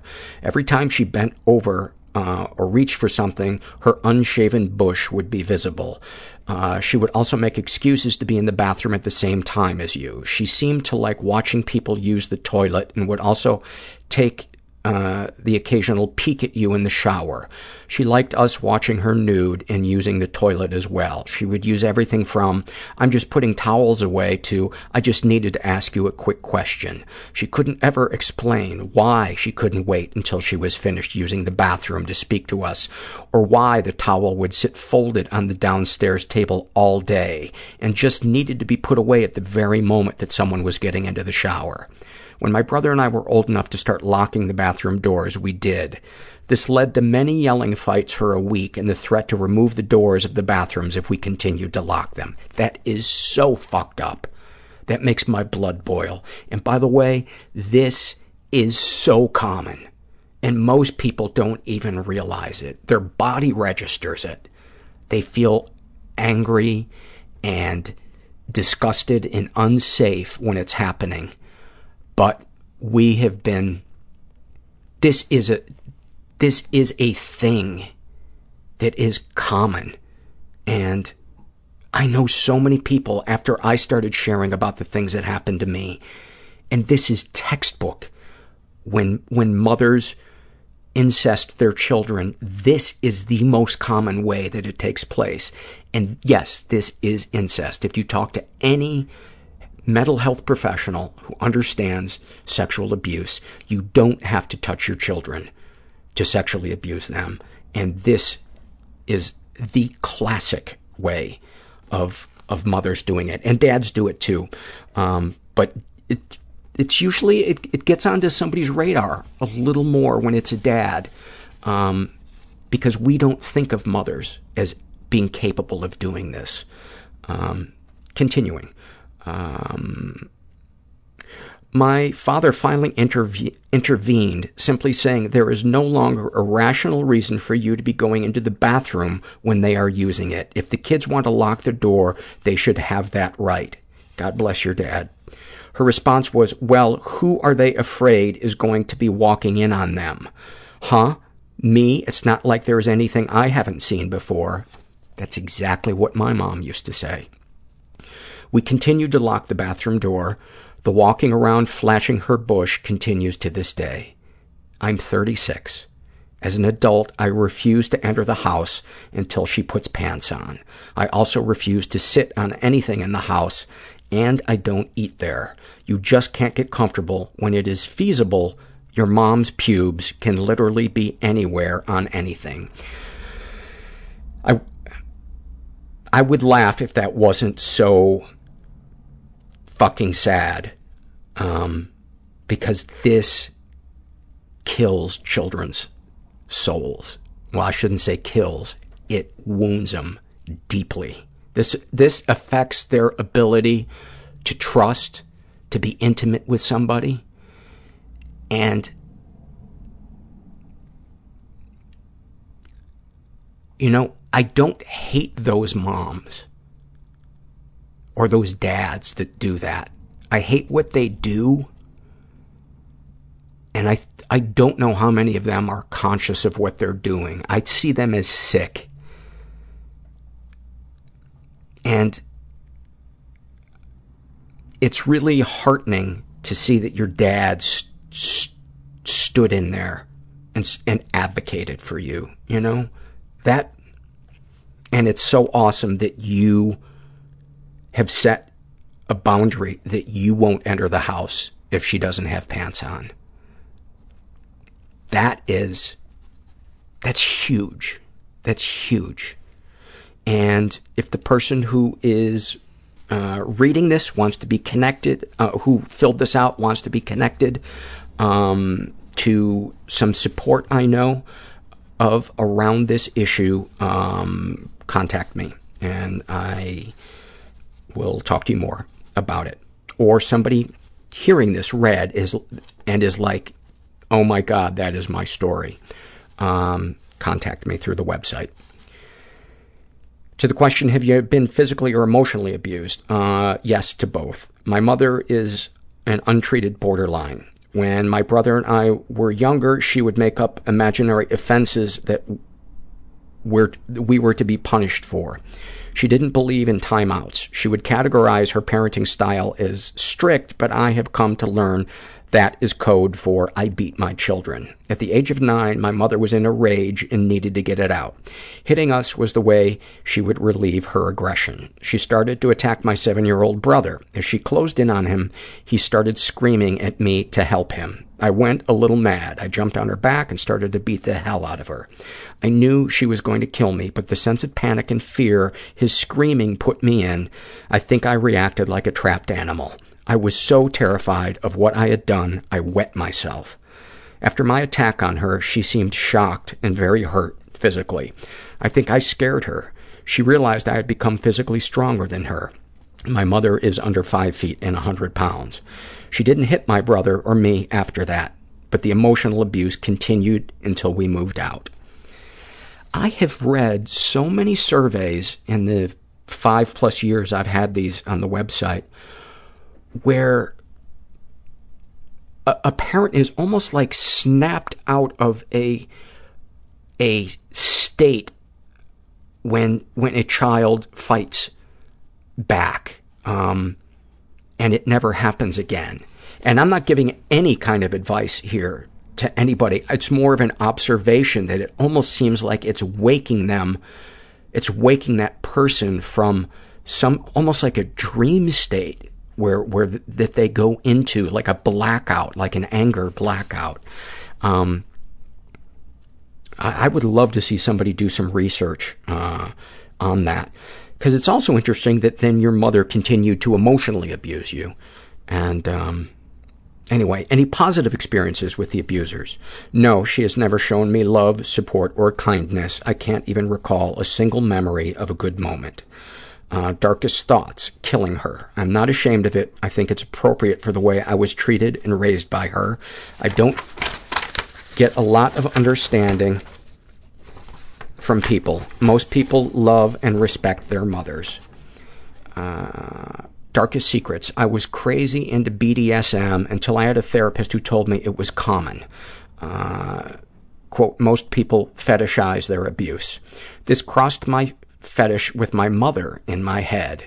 Now, when I try to fantasize about my fetish, my mother pops into my head and I go numb. It has killed my fetish and cured me of my mid-afternoon jack-off sessions. Darkest secret, when I'm jacking off, thoughts of my mother pop into my head. Normal or not, this is not okay with me. It's very triggering at a time when I'm supposed to be enjoying myself.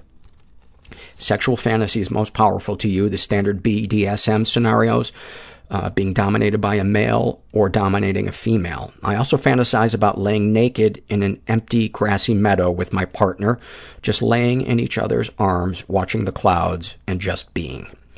What, if anything, would you like to say to someone you haven't been able to? It's small, but I would like to give people small compliments if I could, like, your hair looks great, or I love your shoes.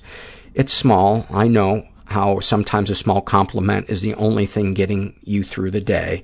I would like to do that for people. Well, I wonder if you it's not clear from this if you have. And if you haven't, I highly encourage you to do it, because sometimes something little like that can also make my day if I'm the person that gives the compliment, because it reminds me that I am connected to other people. I do matter, and I can be a vehicle for love and goodness in the universe. What, if anything, do you wish for? To have been able to protect my brother better. If we are speaking presently, I would like to become whole. I would like to glue the pieces of me together so I can be a whole, healed person. I really hope you contact me, because I have some good resources to suggest, especially the book Silently Seduced by, why am I blanking on his name? I was just talking with somebody about it today, but it's a fantastic book. I'm hearing great things about the book, Drama of the Gifted Child by Alice Miller. Have you shared these things with others? Yes, my partner, therapist, and psychiatrist know all of it. I have shared in my thoughts and feelings to my mother. She was a little surprised that my hate for her was so complete and raw, because she forgave her parents for their abuse, and she had it a lot worse than I did. That's interesting that you shared it with your mom, but you didn't really say how she reacted to it, or maybe I didn't glean it from this.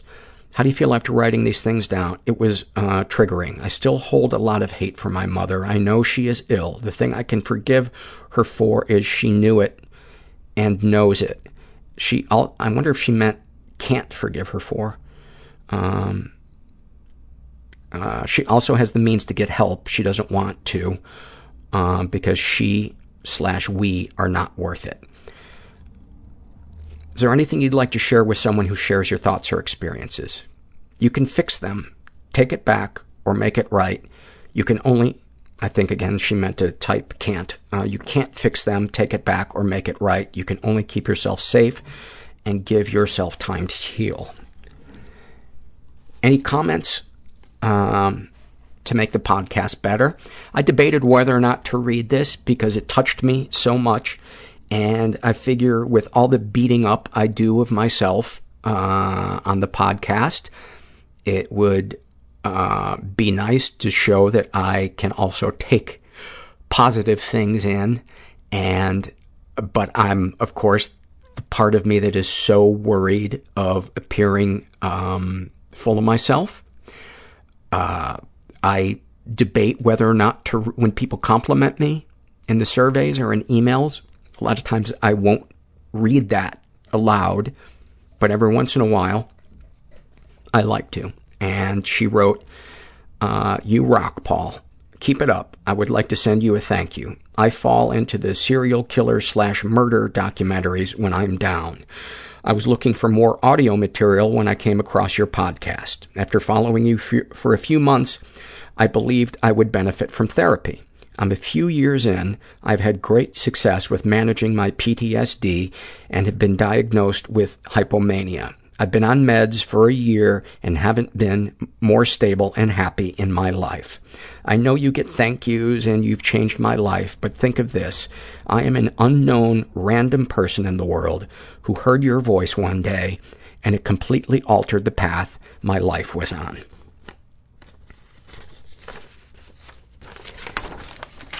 That is such, like when I'm having a really shitty day and I read something like that, it helps snap me out of, for one, it feels good, but two, it snaps me out of the sickness in my head, which convinces me this is all about you. You're cut off from everybody, and that's one of the biggest lies our brains make us think, is that we are this island trying to survive, and we're not. I was at my support group tonight, and my favorite support group, and somebody posed the question, what brought you here? You know, what was the final straw that brought you here? And when it came to me, I said, I knew that I was going to kill myself if I didn't. And I didn't want to come. But there was a part of me that knew I had more purpose in my life. And I didn't want to throw that away. And I didn't want my last minutes on earth to be filled with shame. And I also shared that if I were to die tomorrow and was able to express any thoughts before it, knowing what was coming, after everybody had cleaned up the feces, I'd give them a nice hug, thank them for cleaning up the feces. But in all seriousness, yes, I would be scared, but I think I would feel peace about what I had done with my life. I would have wished that I would have started it sooner. But, you know, I wasn't ready to see how much of an asshole I was and how selfish I was. And I couldn't see the abuse that was going on around me and the abuse that I was raised in. But if I hadn't gotten to the point that I knew I was going to kill myself and I didn't want to throw my life away, I wouldn't have gotten help. And if I hadn't gotten help, I wouldn't have been able to do this podcast. And if I hadn't been able to do this podcast, she wouldn't have been able to hear it. And she might have gotten to therapy eventually. But to me, that just shows how interconnected we all are. It's just on a scale that we can't readily see. So we forget. I forget. Maybe I should just speak for myself. This is an awfulsome moment filled out by a woman who calls herself Am I Helping? And she writes, I couldn't decide if this would go in this category or the struggle in a sentence one. I'm a senior in high school, and every senior at my school has to do a big project on whatever they want. I have in the past dealt with the basic high school starter pack, anxiety, depression, self-harm, and suicidal ideation. I wonder if there's a patch for that. So I thought of focusing my project on mental health. I had to interview a lot of people face-to-face for this project on their personal struggles. One of the people I talked to was a friend of mine. She was trying to say why she began cutting and was responding to the question, why don't you just stop hurting yourself? She said, it's not like you just stop. It's got a fucking futon in your mind. It'll sometimes just come, walk in, fold it down, and spend the night. You just have to deal. At that moment, we were both laughing at the metaphor she used about the dark topic of self-mutilation, but I couldn't relate to her more. Thank you for that. That's beautiful. That's kind of really this podcast in boiled down into a sentence. And finally, this is a happy moment filled out by a non-binary person who refers to themselves as Hurricane Kitten Surprise. And they are 16. And they write, my family is hella stressed right now. My dad just quit his job and money is getting tighter. He's been gambling several nights a week lately. I've stopped asking where he's going. I haven't had a meaningful conversation with my parents or siblings in years. I don't feel like a functional part of the family unit. I'm not out to my parents, and I feel incredibly ostracized at times. So, understandably, I get tremendous anxiety when I found out that my dad and I would be traveling alone for 3 days during spring break. In particular, during the second night of vacation, my father took me out for a nice dinner and said he wanted to tell me something. I braced myself for the worst. He knew I was queer. He was getting divorced. He had a gambling addiction. The answer was nothing I could have predicted. He said he'd been dealing poker every week in order to set aside money for me to go to therapy if and when I needed it. Although I just replied with a quiet thank you, in my head I was forgiving him for every late night, snarky comment and angry insult we had exchanged in the past year. We may not be perfectly functional, but we know how to love. I may not be perfectly whole, but I'm not wholly broken. Thank you so much for that. What I love about that, too, is it's such a realistic portrayal of what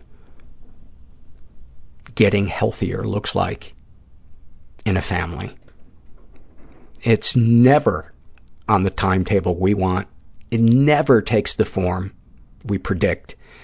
And so much of it is just about trying to be in the moment and be diplomatic without being a doormat. And sometimes that's so hard. But what a lovely, lovely moment. I appreciate that. I hope you heard something in our episode that stuck with you. I hope you heard something that brought you comfort. I hope you liked hearing Charlie tell his story as much as I did. Like might be a weird word because some of it was so painful. And, but my God, what a spirit that guy has. And, you know, as I always like to say, I hope that if you're sitting out there listening and you think you're alone, you've realized that you're not. And that there's hope, because help is all around us. We just have to reach out and ask for it. And I'm so grateful that I did, because now I have you people in my life. And it really makes my life beautiful. It really does. And I never thought I would hear those words coming out of my mouth. And thanks for listening. Everybody I know is bizarrely beautifully Everybody fucked up I know in some weird way. bizarrely beautifully Everybody fucked up in I some know weird way. Bizarrely beautifully fucked up in some weird way.